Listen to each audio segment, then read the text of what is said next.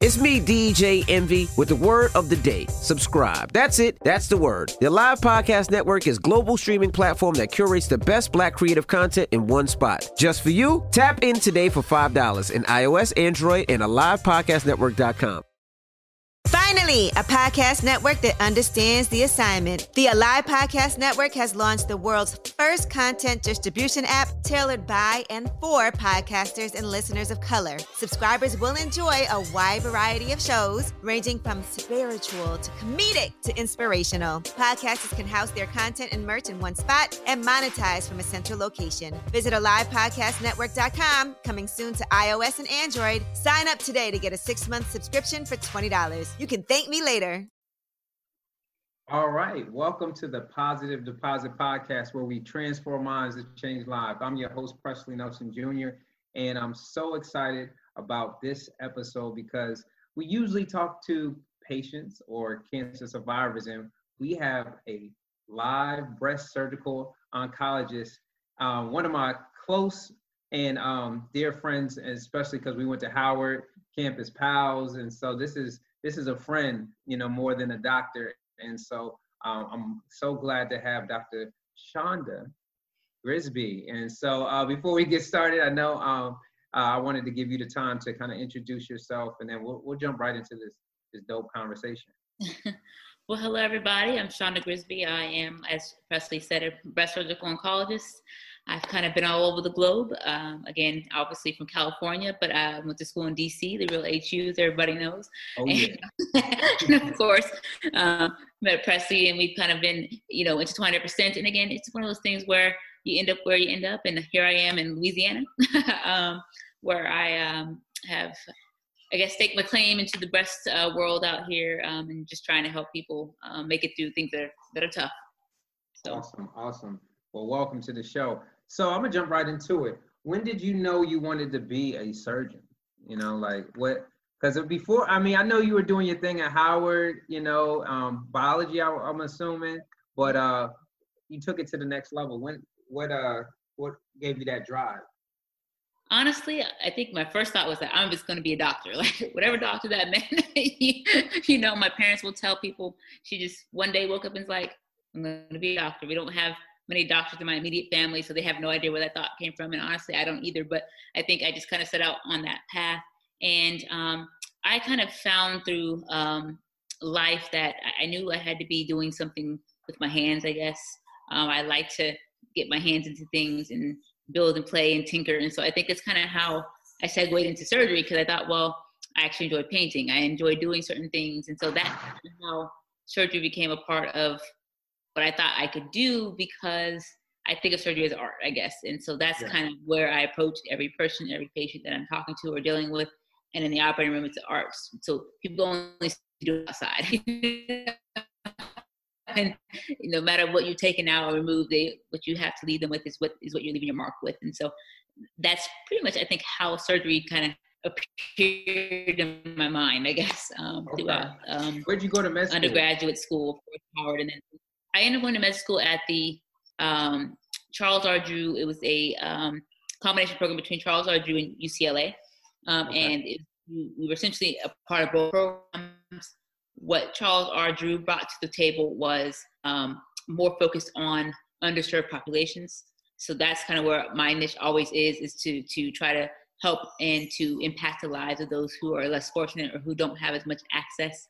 And you get all the same trainings as our fellow UCLA students, but we had to do other things. We had to have a thesis paper, we had to do some other outreach in the communities. We went to different areas that were probably not as flourishing to do some of our rotations. And so that has always been instilled in my mind. That was part of the reason why I went to that program, because I knew I was going to still get my UCLA education, but I wanted to be still focused on those who can't help themselves. And of course, that's kind of been my mission ever since.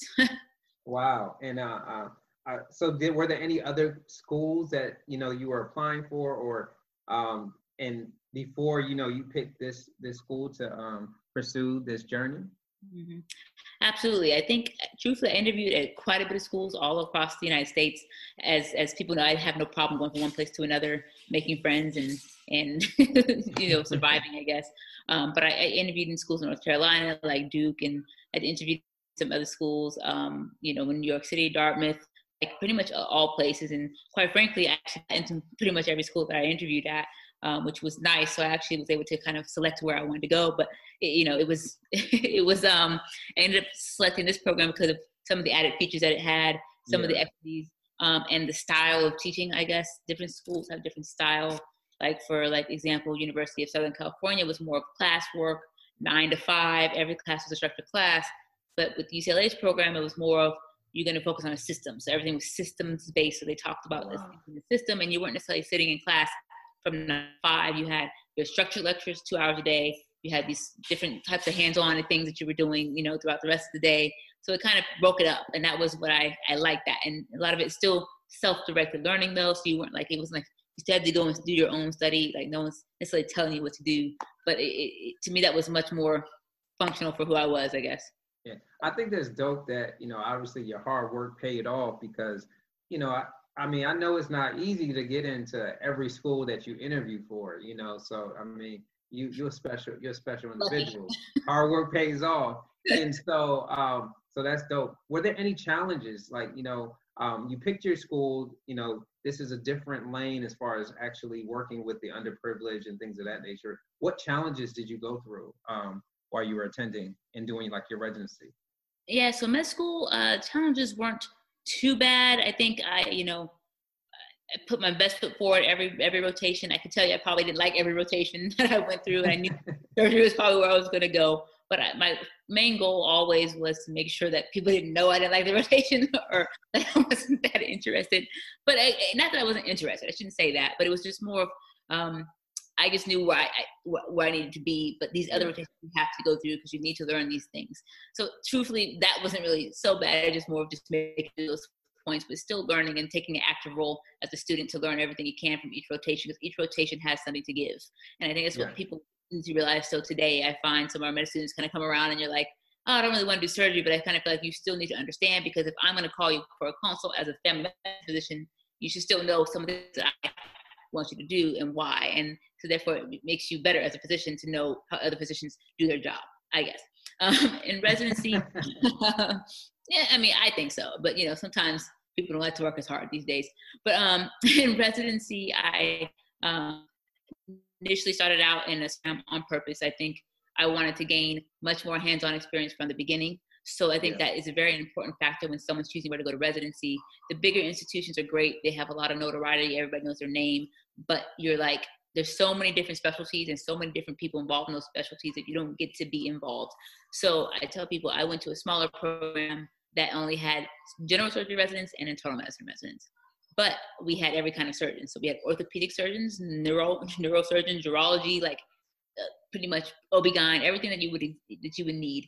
And I got to participate in all those surgeries. So it wasn't like I had OB-GYN residents who would do and deliver babies. I did C-sections, delivered babies, did ectopic pregnancies in the middle of the night. You know, I think I've done knee and hip replacements, patella tendon, you know, so I've taken out kidneys, done all kinds of things. So you got a little bit of everything, like you.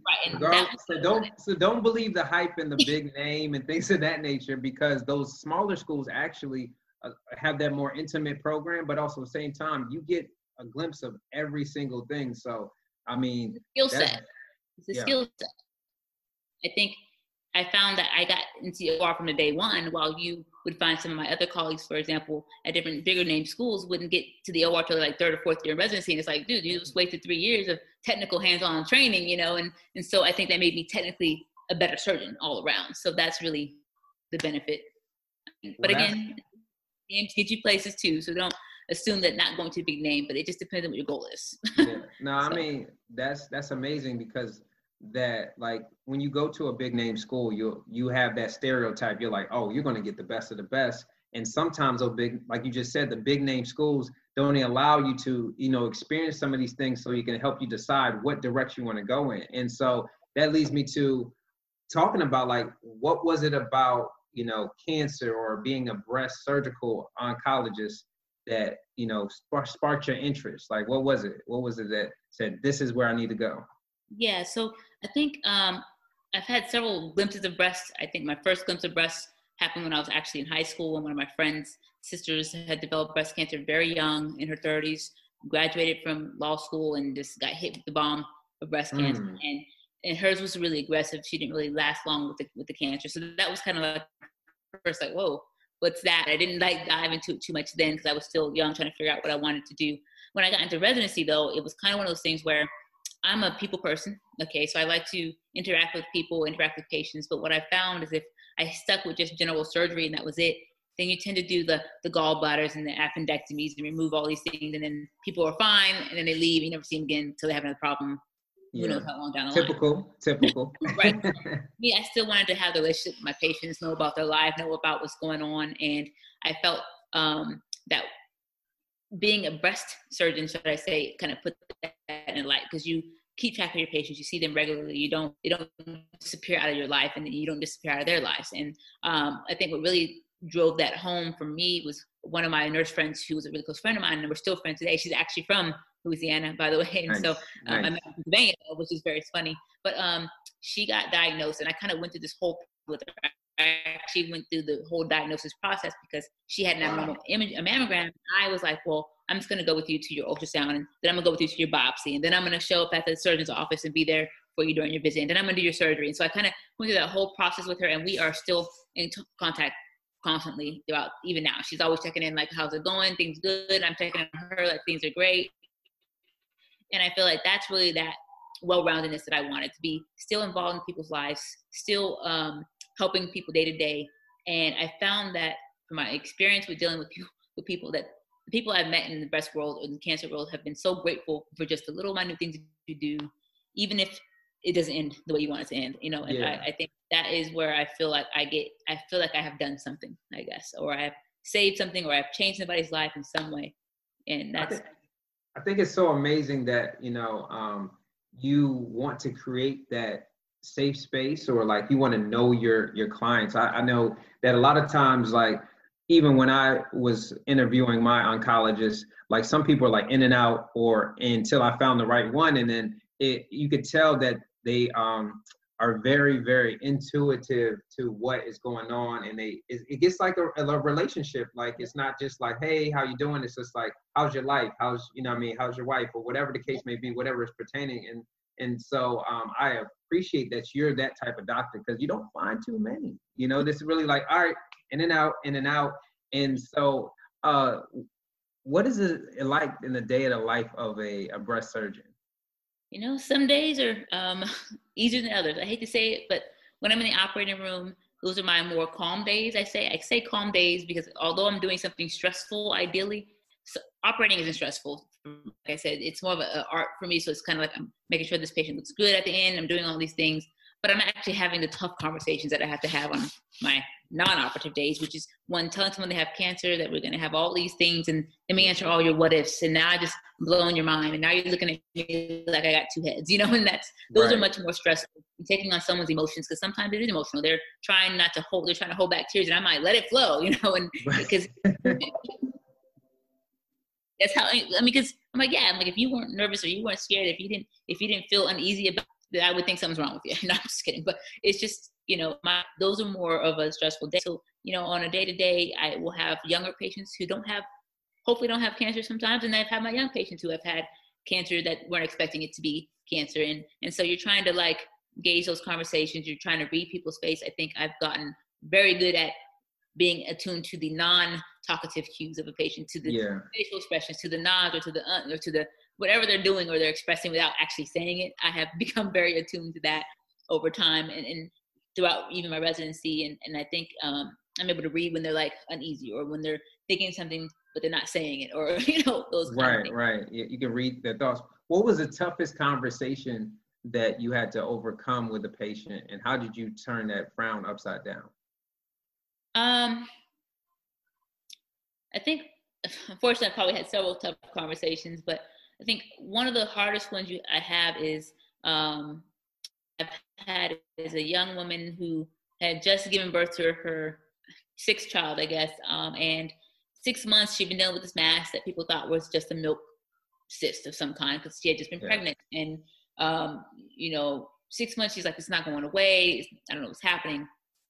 So then when I'm seeing her, I'm just like, well, it could be a milk cyst, but I don't have an ultrasound to like take a look. So I'm like, we can just at least stick a needle in to see what happens, And once I stick the needle in, I'm thinking to myself, this is not going to be good because it didn't have any consistency of what you expect it to be. And I think, from that moment, you're going to have to, she's completely unaware and not prepared to hear what you're going to say. Like, you got to tell them that this is very, very highly concerning. I think that we definitely need to make sure this isn't a cancer. And then the face is like, okay, I just had a child, I have 6 kids, I have a husband at home. Lo and behold, she did cancer, unfortunately. By the time she got to me and me seeing her at that moment, it was already kind of other places. And that became a hard hit for her. And she went through chemo. And I just kind of had to watch her kind of waste away a little bit. And over time, at the end of the day, she didn't make it. I hate to say it, she didn't make it. And that was one of the ones that kind of hurt your heart, because you kind of feel like I could have done something if I had just known about what was happening to you sooner. That's where education becomes a big push for me. Just educating patients, physicians themselves as well. But, if the patients request it and they're fighting for themselves, they're going to be the best person to fight for themselves, whether the physician's knowledgeable or not. That was a tough one to kind of get through. And, I even found out today that one of my patients I just saw a couple weeks ago was on chemo, her cancer progressed, and now she's going home with hospice. And so, and she was so excited that, that we were kind of making headway, and then it kind of just turned left real fast. And so, you find out the ones that the hard fights aren't always won. And those are the ones that I think stick with you the most. Obviously, the ones that win and do great are awesome too. But, I think you keep those ones in the back of your mind. Those are the constant humbleness that I receive on a day-to-day, not day-to-day, thankfully, but, I guess when it's necessary. But when do you think is the good time to get that second opinion? Like, do you also offer that, say, hey, you should get a second opinion, but when is a good time to do that? I think it's a good time if somebody feels uneasy or uncomfortable, or a lot of times second opinions come about because someone's hearing something they don't want to hear. Yeah. But I think the second opinion solidifies that what they're hearing is correct. So if someone's having a tough time with something that I'm telling them because they think there could be a different way when I know there really is no other way, then get a second opinion, because then you'll understand that I'm not coming from a place where this is what I want to be doing to you, or this is where I want you to be. I'm coming from a place where this is the best treatment for you.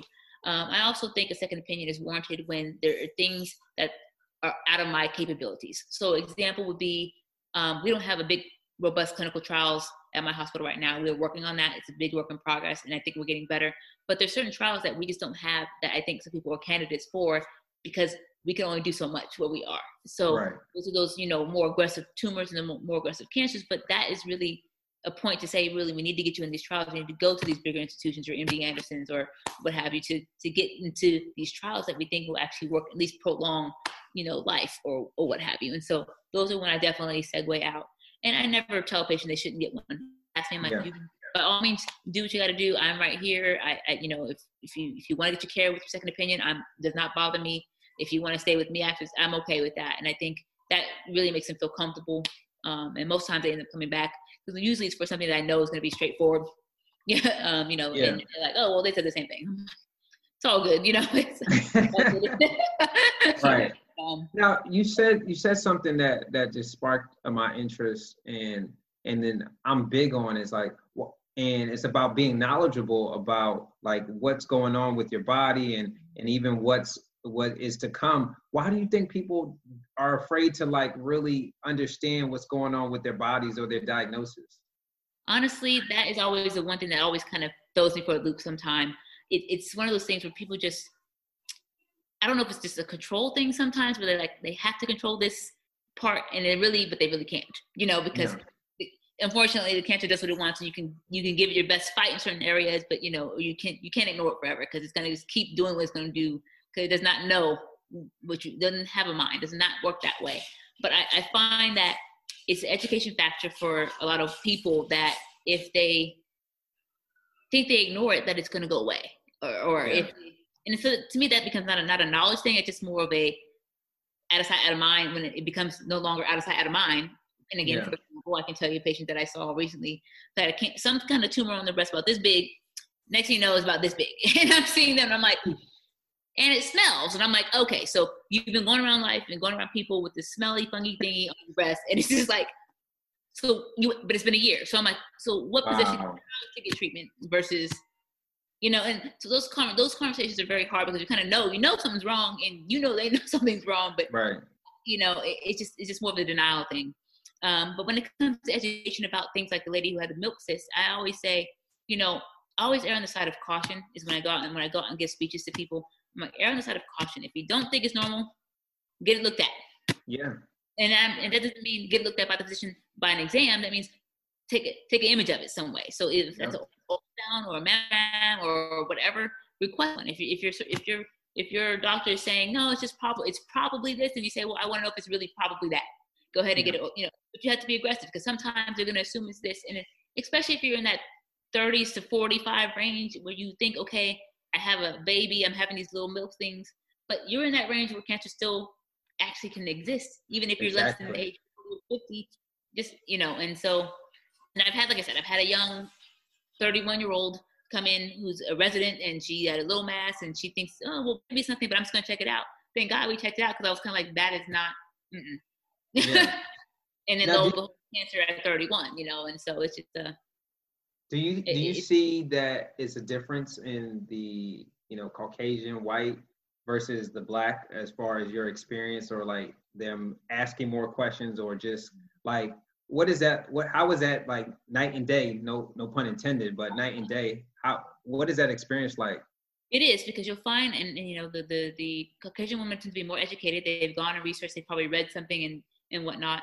The Black women tend to be a little bit more not trusting in medicine, which we understand has been ingrained in us from some times and years that we're out to kind of get them or something, which is, I understand where that thought comes from.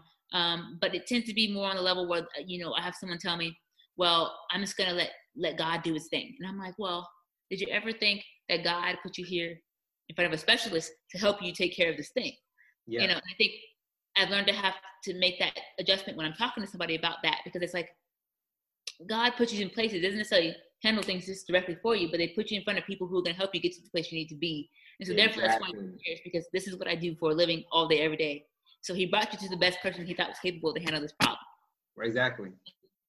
So just not doing anything is not what he had in mind, and that's kind of how I'm able to break through that barrier of something. There's times where it's just like, well, I have to do this. I couldn't get off of work and this, and I completely understand that, because one day off of work is a paycheck that maybe your light bill just didn't get paid, right? So That's a whole different paradigm of issues, and then maybe I don't have a ride, so I got to catch 2 buses to get down the street to get to the hospital that has to take care of, but who wants to take that time? And then if I miss the bus, I can't get back home. And then so there's a lot of other outlying issues that make that harder for a lot of African-American women and men in general, because it's just access, trying to get to places and what you're doing. And if you don't have that, the insurance, and you're trying to, so that's why I work at 2 hospitals. I work at the community hospital that's there for our indigent, our self-pays, our people who don't have the money to fund. And I work at the main hospital, I guess, where you have, but it's just because I need to make sure that we're taken care of in some way, shape, or form, right.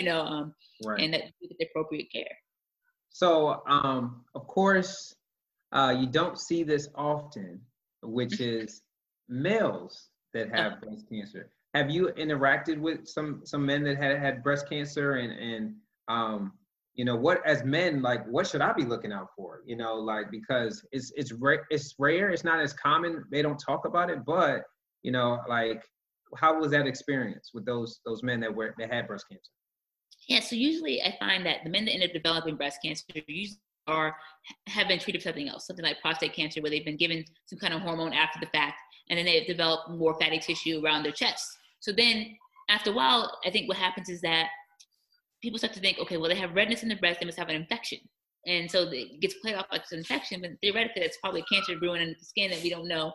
So I've had that situation happen where someone went in, they cut in everything, and they're like, wait a minute, this is not right, Oh, wow. And then, so it's not as on the radar, I guess. And so I think whenever someone comes up with an issue, a mass or anything, it could just be normal breast tissue, but I think it's warranted to make sure that we do some kind of imaging, like I said before, to make sure it's not something more serious. And especially if that person is on some kind of hormone that's going to drive the same drive it drives in a woman. Okay. So, I just tell people, if you feel a mass that was not present there before underneath the nipple area, or if you feel something hard, if you see the skin being pulled in, or if your nipple's pointing out, but it's now being pulled in, the same thing exists for men. The same thing can happen.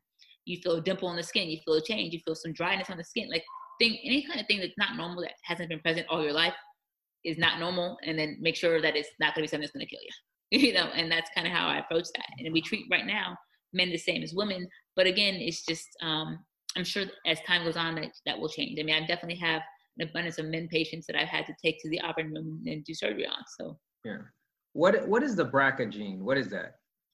So the BRCA is a breast-related cancer gene, and they have a couple different. They have 1 and 2. So essentially, what it is that it's a DNA,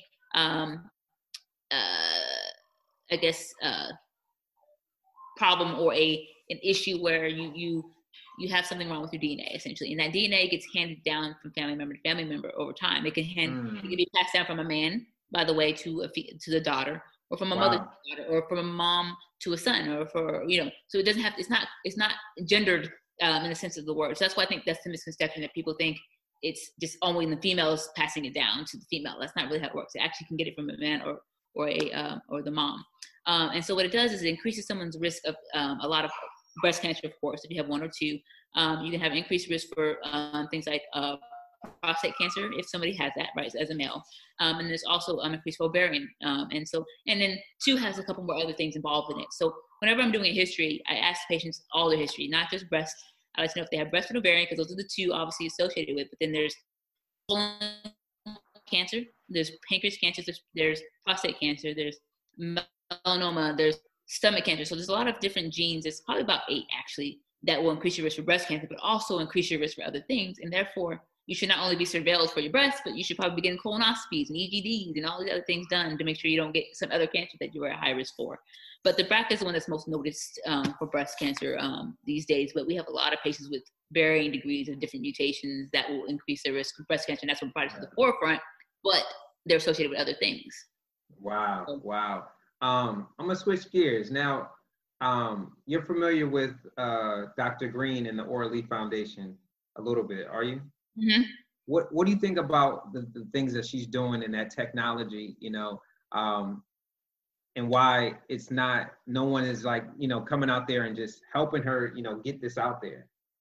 I think we should be, just the knowledge and once you get all these trials done, you get a good conglomerate of patients, and you say to yourself, okay, these patients are rocking it out. We're curing people. We're not doing that. I think that's when it becomes alive. I feel like it takes years. So for example, I give people examples. The way I treat people is probably not what you would go read in a book, because what you read in a book, before it gets in the book, it takes 5-10 years before it ends up in that book. Right. And so what I'm doing is, because I'm sitting at the forefront of it, because I go to all the meetings and I'm up to date of the newest things that may not be printed yet.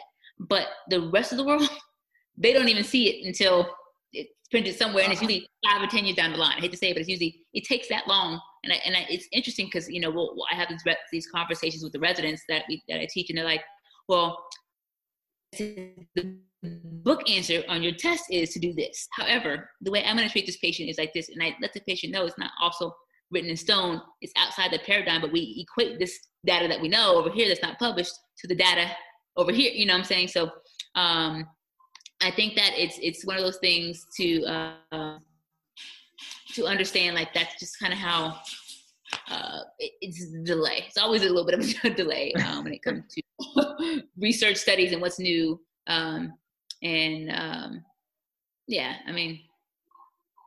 Okay. Yeah, because we have our national partnership with her, and we support her, and so I'm glad that you're a fellow doctor, and you're like, yes, you are in support of that, because sometimes you can't be so textbook. You know what I mean? If you're so textbook, you're never going to see outside of that focal vision. So that's pretty dope. So I know you talked about this. You do you work at 2 hospitals in the community hospital. What is that experience like at that other hospital for those patients or those survivors at the other hospital? What does that experience look like? The community hospitals? Yes. Yeah, so it's a little bit different because I often have to find myself trying to tailor treatments so that people can get what they need without feeling like we're breaking their banks, and that we're not, we don't want to limit their access to the same type of treatments. So, I think I got to that hospital in late 2017, and it took a while to kind of figure out the nature and the culture of the environment of the hospital, I think, a little bit, and then trying to make the changes. So when I first got there, it would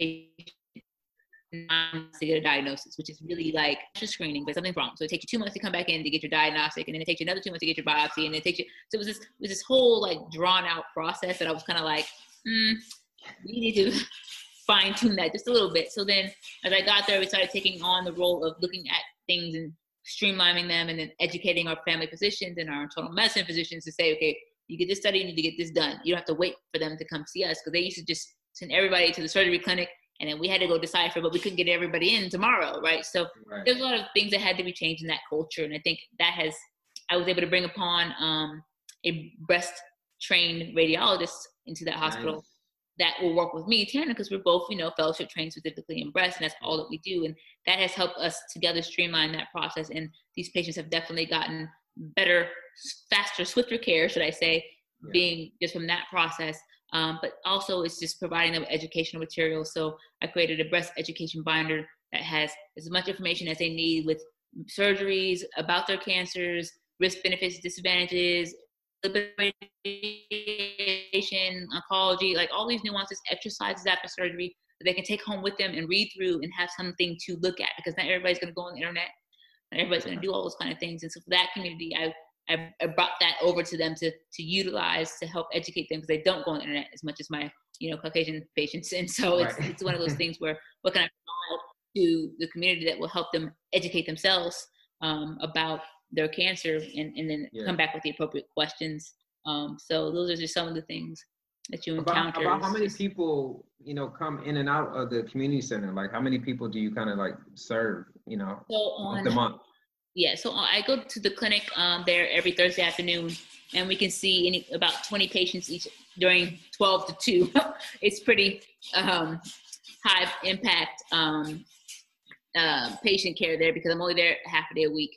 And then I actually do operations there on Wednesdays. So I operate there on Wednesdays, and I see patients Thursday afternoons.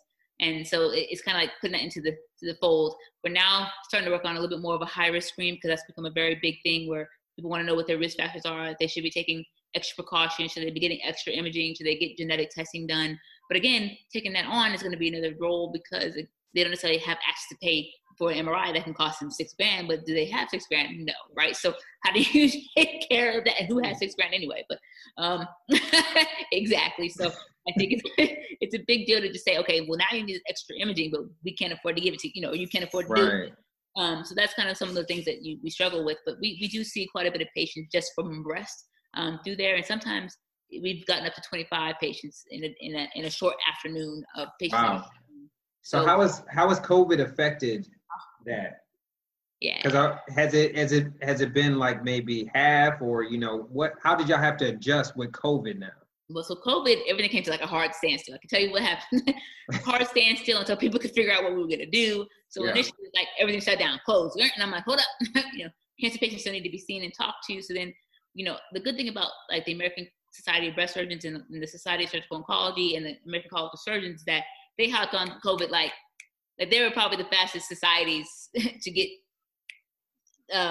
criteria and protocols up. Yeah. Because, that is really where it was going to be important, right? Because, when it comes to like family medicine, they would have been able to just do telemedicines and things. But for us, it was like we were holding people's surgeries. People got cancer, and you're like, "What, you're not operating on me today?" Like, well, your cancer's not going that fast, and then it made a shift how we did things. But for me, I definitely made sure that we saw our cancer patients. I didn't really push them to the back burner per se. Anybody with a new diagnosis, if it was somebody that I felt like I had needed to see personally and physically, I just had to take the risk, because I needed to tell you about yourself from the camera. Like I need to actually feel and see. But certain things I knew would be okay, and I would call them and let them know what's going on, what the plans of action were going to be, and that we're going to put you on this to keep the cancer kind of for this time being, until we kind of get to this phase of like everything on hold, no elective surgeries, nothing. Like nothing to do that was elective. And they considered certain cancers because can certain cancers of the breast wait 3 months? Yeah, absolutely. Without having any problems or any changes? Absolutely. That's why it became, okay, well, who can get surgery, who can't? So what is going to, and then the other issue was like, okay, we're going to give you chemo. So the patient's like, I'm going to give you chemo during COVID? Do I need it? And I'm like, you know, like, aren't I going to start COVID? You know, and so that was, it was pretty tough, actually, to kind of have those conversations. And people were like, so then I had to keep track of like who, once they let me start to do surgeries, who I needed to put on the surgical schedule for. And it was like the catch-up game was pretty difficult. I was operating 4 days a week and operating 3, but I was seeing patients all 5 days of the week throughout those operating days. So it was very thick, heavy. But it was because I knew that people were waiting, and I needed to make the extra sacrifice to make sure that they got in, not out there waiting with the cancer in their body. I salute you, man. Like just hearing it, as you see, I'm smiling because it's like you are doing the work, but also too, you're making it happen and you're adjusting, and it's so awesome. Like, so if I'm a man or a woman that needs to do prevention, what are some tips and things that I need to be myself, or just any other woman that's listening to this right now need to be aware of when it comes to breast cancer prevention? So things that you can control is what I call them. Things you can't control are weight. So the goal is to maintain a healthy weight. The more fat you have, the more fat cells produce estrogen and progesterone. And most of the breast cancers that we see are sensitive to that.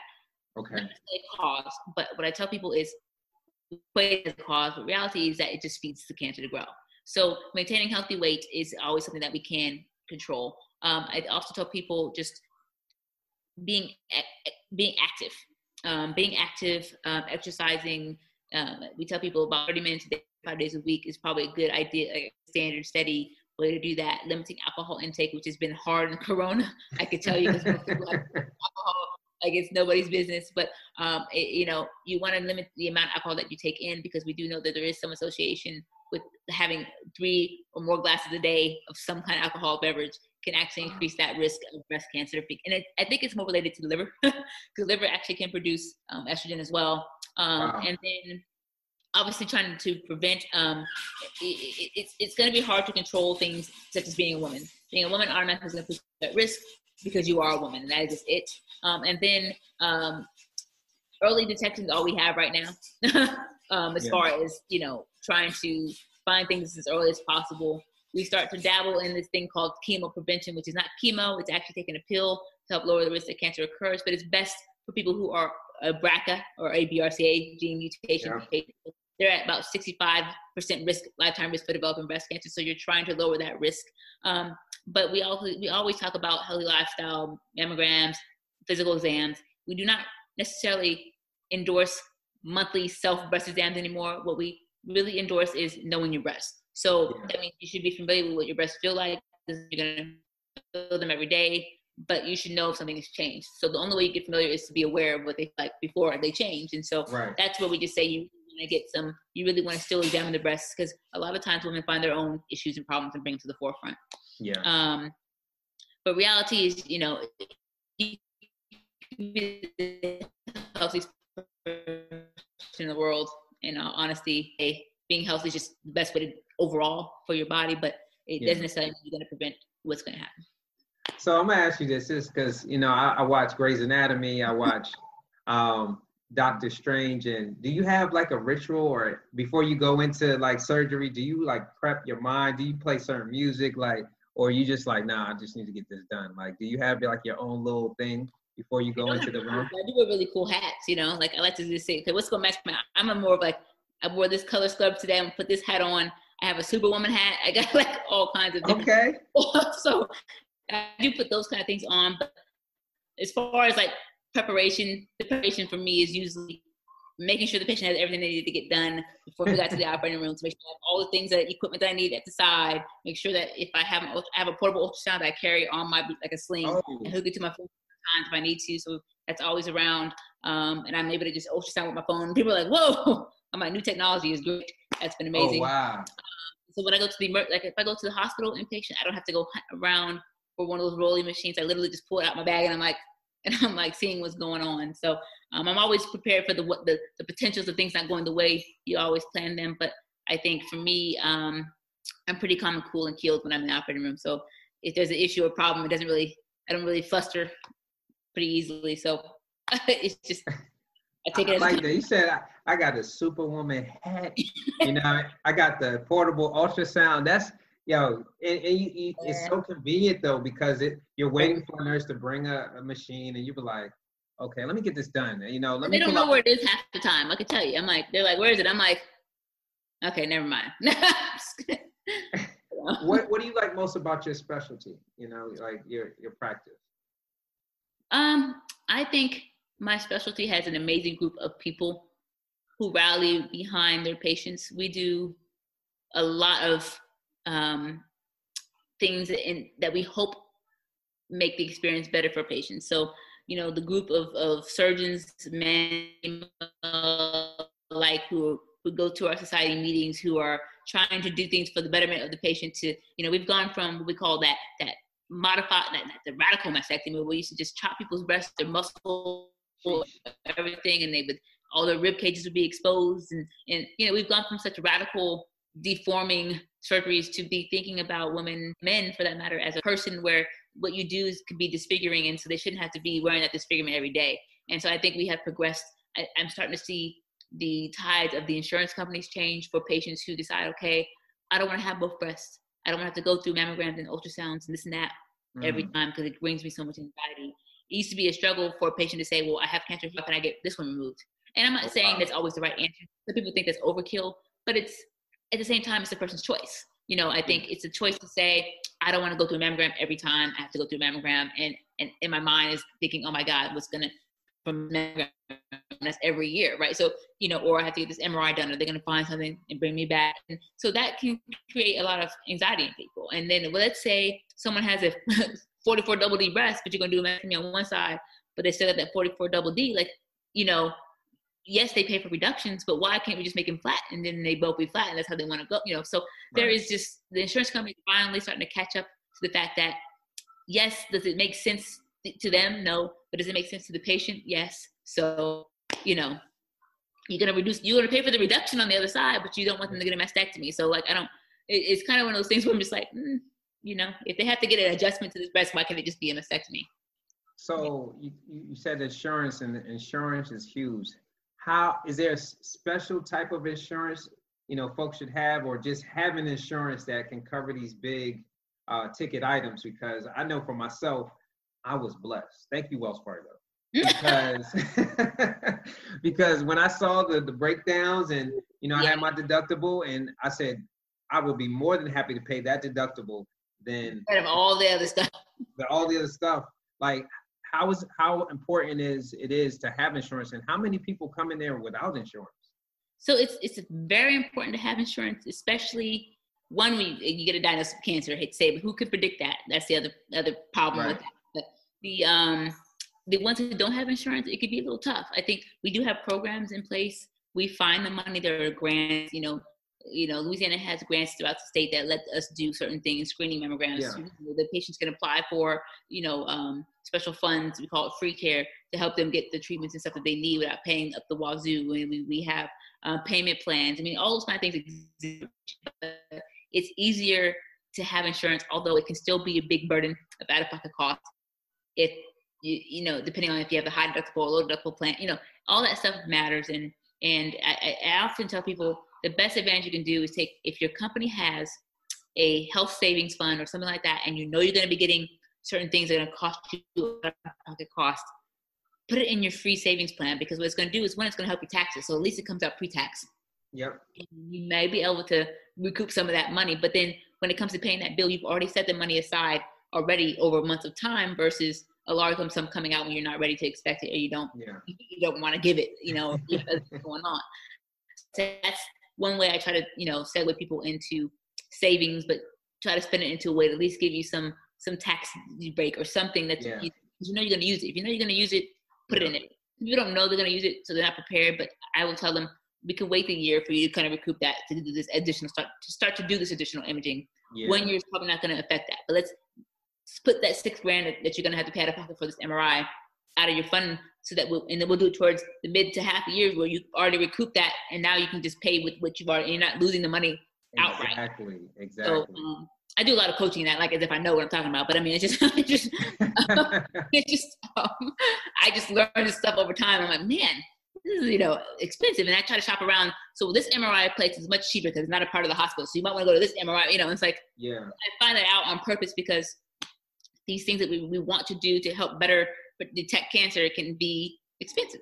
Exactly. Or to treat cancer can be, some of the, I don't know if you ever looked, yes, you probably have, the amount it costs to get one bag of chemo, depending on the chemo, be like, wait, is that $60,000? That's a whole car. That's a whole real nice car, and it's like, hold up, Yeah. And so it's like, if you had to pay the $60,000, you'd be looking at people like, I guess I'm going to be dying today. Like, Exactly. Because, just the hospital, just 3 days in the hospital alone is like almost like $250,000. Is crazy. So I'm just like, it's not for the faint of heart to not be prepared with insurance. And again, we do things in the community to help those who do not have insurance. Yeah. And that's what I love about the work that you do. The people who suffer the most are mid-range workers. The ones who put the brunt of day-to-day work have just enough that they don't cut off. They don't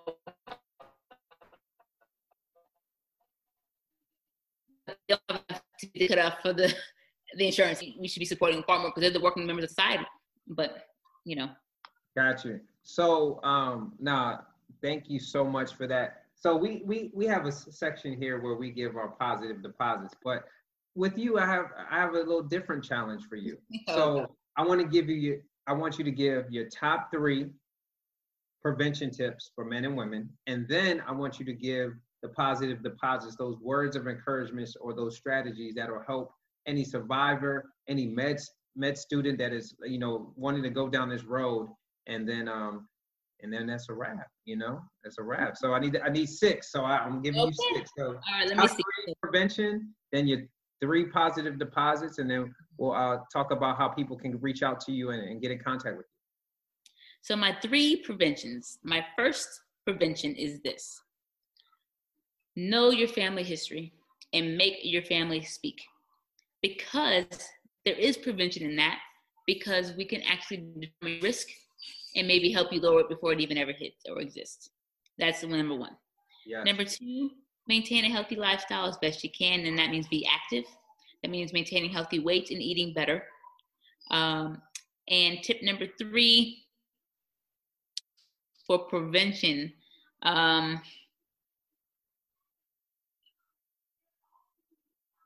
unfortunately, I got to say drink less. Of those, very hard to do. So number 3, 3, but mainly the top 2 are the most important, to be honest with you. Then positive deposits. Let's see. For survivors, recognize that you become a survivor from the day you're diagnosed. It does not start the day you beat it. It's the day that you were diagnosed, because you're beating it from that day onward. And stay positive. Yeah. That is what I would say. Positive. Always stay positive. Always stay active, and keep doing the things you want to do, because that is how you get through things far better. For my other positive deposit, I would say for the students, I do a lot of work with our LSU students, and it's always hard to figure out what you want to do in life, because you're only exposed to a portion of what medicine has to offer. But the advice I've given to a couple students recently was, if you're at a place where you are surrounded by several different specialties and you haven't had much interaction with any of them, when you have downtime, reach out to those specialties. Because if you're at a place where they allow students, then they're going to be receptive to you speaking to them about their specialties. So we don't get a lot of exposure to head and neck sometimes, which is ENT. You don't get a lot of exposure to the surgical oncology side, although general surgery does sometimes involve that. You may not get as much exposure to ophthalmology of the eyes. But if you have that exposure on your campus, reach out to those individuals that you see on the board or the surgery board, or that you see, and see if you can contact them and say, hey, I'm just curious about your specialty. What is it that you do, and what do you like about it? Because you need to take those opportunities to do and figure out what you want to do, but it doesn't have to always be the standard track. Yep. My third deposit is probably for those up and coming physicians getting ready to graduate from their programs in schools.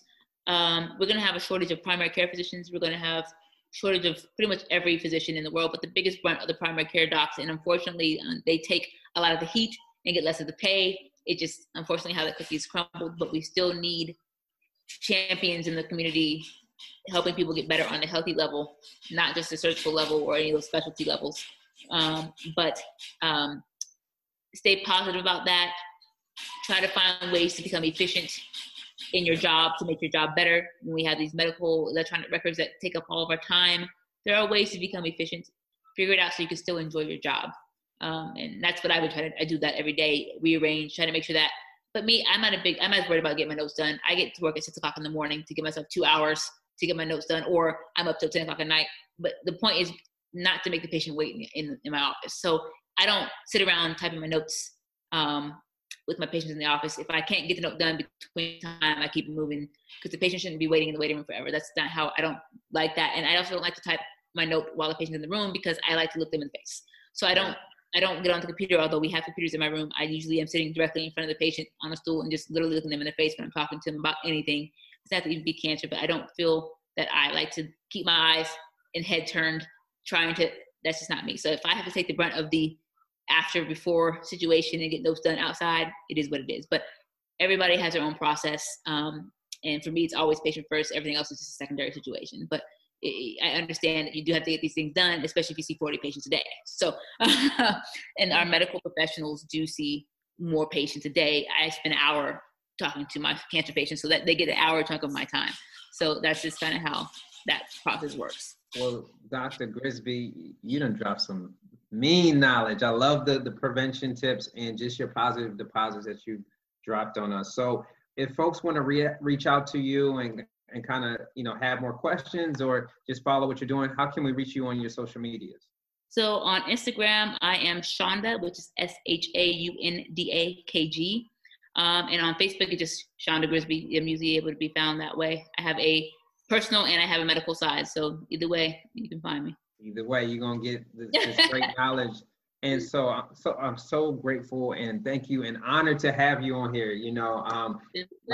This was amazing. This was amazing. And so for those that are tuning in, you can catch this on our website, www.positivedeposits.org.